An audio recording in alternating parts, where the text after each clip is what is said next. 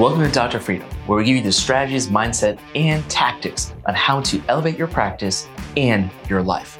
I'm Dr. Sitha Patel. I started my practice in a Starbucks over 7 years ago, and I built it brick by brick to a multi-location practice with an aesthetic OR and a software company. I'm here to give you the secrets to unlock that time and freedom for you.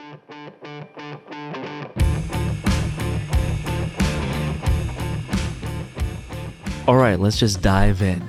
Today, I'm going to talk about the top 7 time hacks.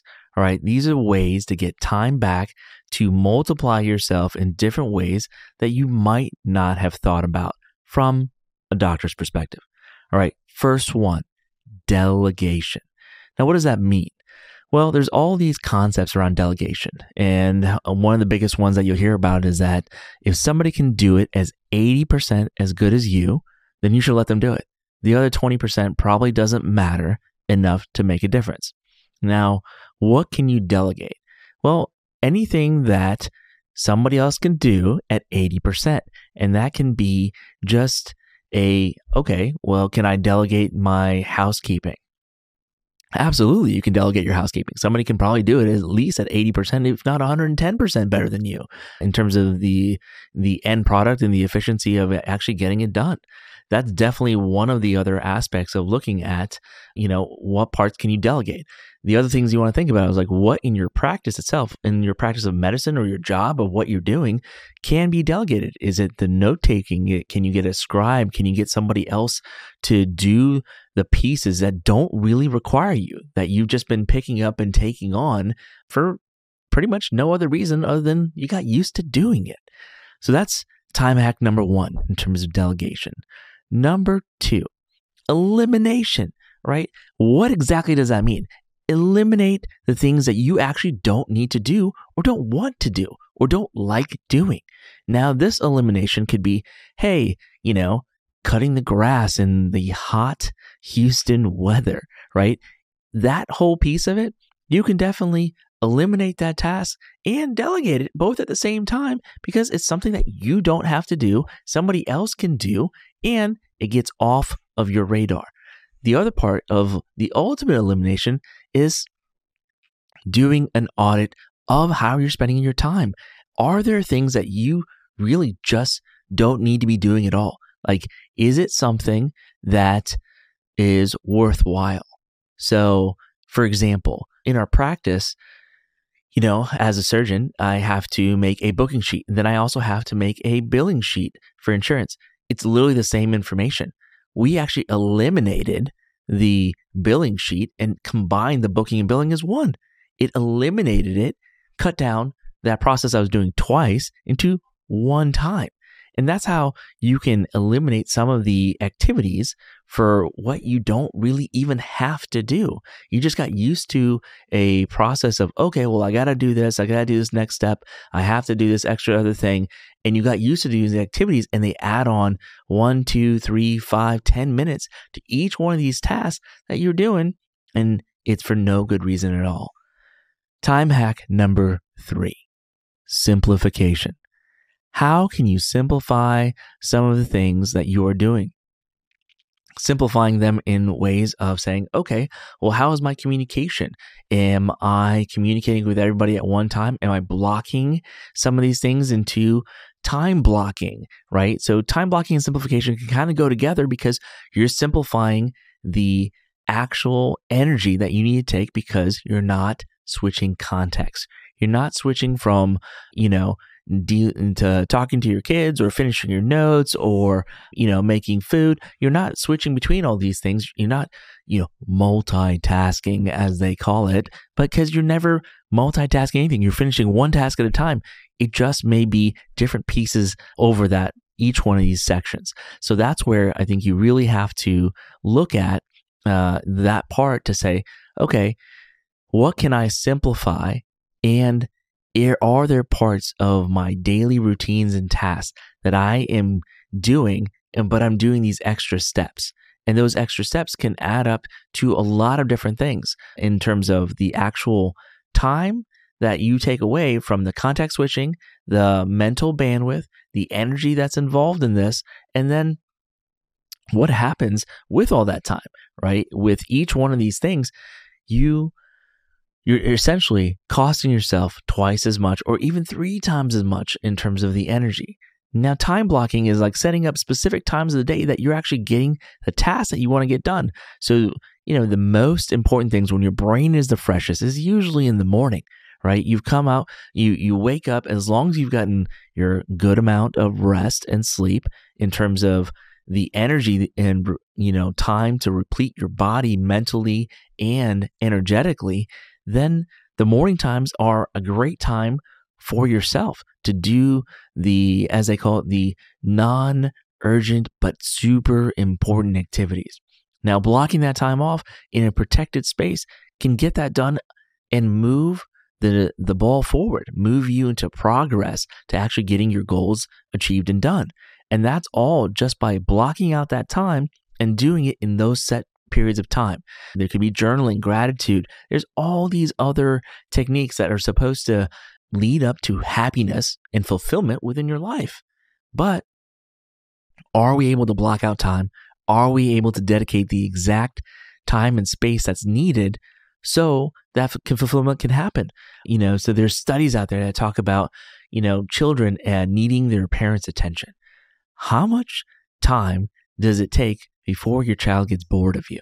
All right, let's get to it. What does AdVital do for your aesthetic practice or med spa?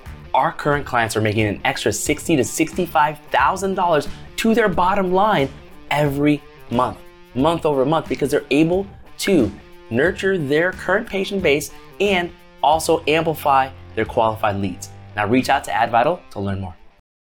It's an interesting question, right? And I think the studies say it's generally around 27 minutes. So if it's 27 uninterrupted minutes that you spend time with your child and their attention bucket is full from you, and they go and do something else, and they go and study, and they go and read, and they do their homework, and they do their other activities that they can become creative or do things that they have hobbies in, and now you fill their attention bucket, you're less likely to get interrupted doing something else as you're multitasking or just trying to get all the things that you want to get done in your daily goals to make progress in pursuit of your passions and goals of your life, right? Of each one of these little steps. And that's family, personal goals, there's work as well, all of it, right? And that time blocking leads into, okay, I have these blocked out times. Can I batch the same activities? Now, this is like more like brain hacking to say, hey, if I'm in an organizational mood, is there a specific time of day that I organize better? And can I batch those activities to that time point so I'm not really having to switch focus and effectiveness and efficiency to doing those things? For example, the notes that have to get done for medical notes for myself, I batch them all at the end of the week because I get into a rhythm and a pattern. I know what time of day works best for me to make sure every little piece of that note is done the way that I want it to be done and sign off on it. It takes me 1/4 the time versus having to do a little piece every day to get that thing done to be caught up for the week. But I'm able to batch it, but also on top of it, batch time blocking. So now I've got batch time blocking, and I've simplified the process to make it super easy in terms of just little checkboxes that do these macros, these other activities that automate the other piece of it, to put that piece in there. Now, one of my favorite ones, right? Number 6, duplicity. Can you do 2 things at one time, right? Can you walk and chew gum? Can you brush your teeth in the shower? Well, I brush my teeth in the shower, and it literally buys me an extra 5 minutes a day. 5 minutes a day, 7 days a week, 365 adds up in terms of just one of these normal things that we do that can take less time because you're doing 2 things at once. Now, there are other ways to create duplicity in what you do, right? When they talk about a podcast, for example, I'm talking, there's one piece of content that's going out on audio, another piece that's coming out in video. Now that piece can also be cut up in terms of social media. I've literally triplicated myself with a podcast. Now that's just an example of exactly what I'm doing right now to say I'm doing it threefold, and it's only cost me one time of day to do it. My very favorite one is technology, AI, and automations. Now, how does all that work, right? How can you use tech and how to use AI to do some of these things that you may have manually have to do, things that you had to repeat over and over again. So pretty much the easiest way is you think about, okay, what do I repeat every day?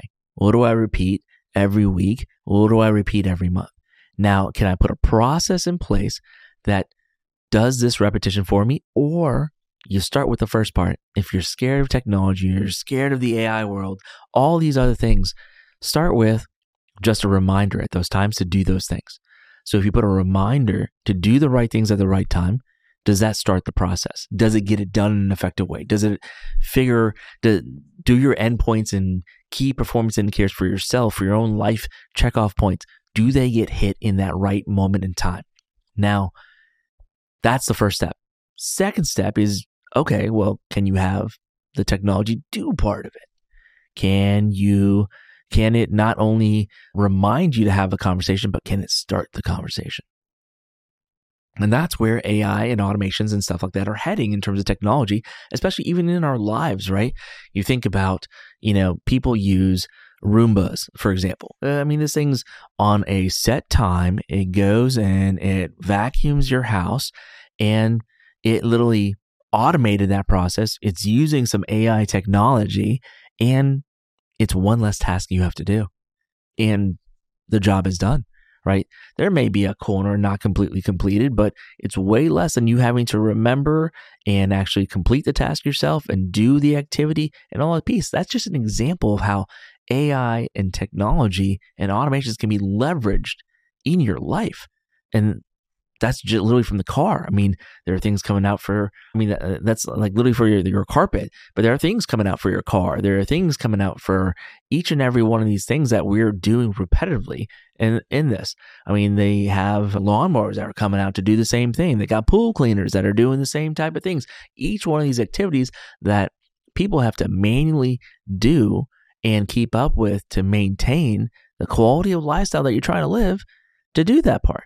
Now, take it one step further, right? You're saying, okay, well, how can I do this for my health? Well, AI and technology is using all this data out there to say, okay, what are the most effective times to drink water? What's the most effective times to eat nutritionally? What are the best nutritions for you? And then there's all this customization. As I think about this for, even skincare, right? Like there's different tones of skin color that require different things. There's different humidity. There's a different genetic background, different oil composure. All these things add up to creating a perfect recipe for what you need, but you can only get it if you measure it, right? And then you can only manage it if it's measured. So each one of these things is just like a foundational building block to get you the end result so you can live and be present, right? And that's the B part. It's not about doing, it's more about being, right? A lot of people get caught up in the be, do, have. They're like, I want to have this super efficient lifestyle. Well, to have a super efficient lifestyle, to have more time, more energy, to have more life, even to live longer, what do you have to do, right?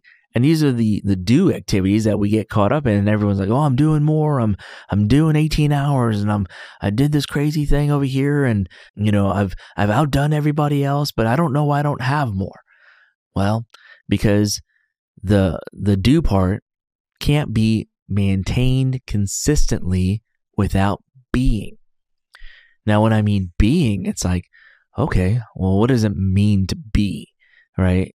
How can I be more in my everyday aspect? Well, you have to show up as more. You have to believe you are more. You have to be putting yourself out there more for that end aspirational goal of saying, this is the best version of myself, and I'm going to go chase that person down, and I'm going to actually beat them.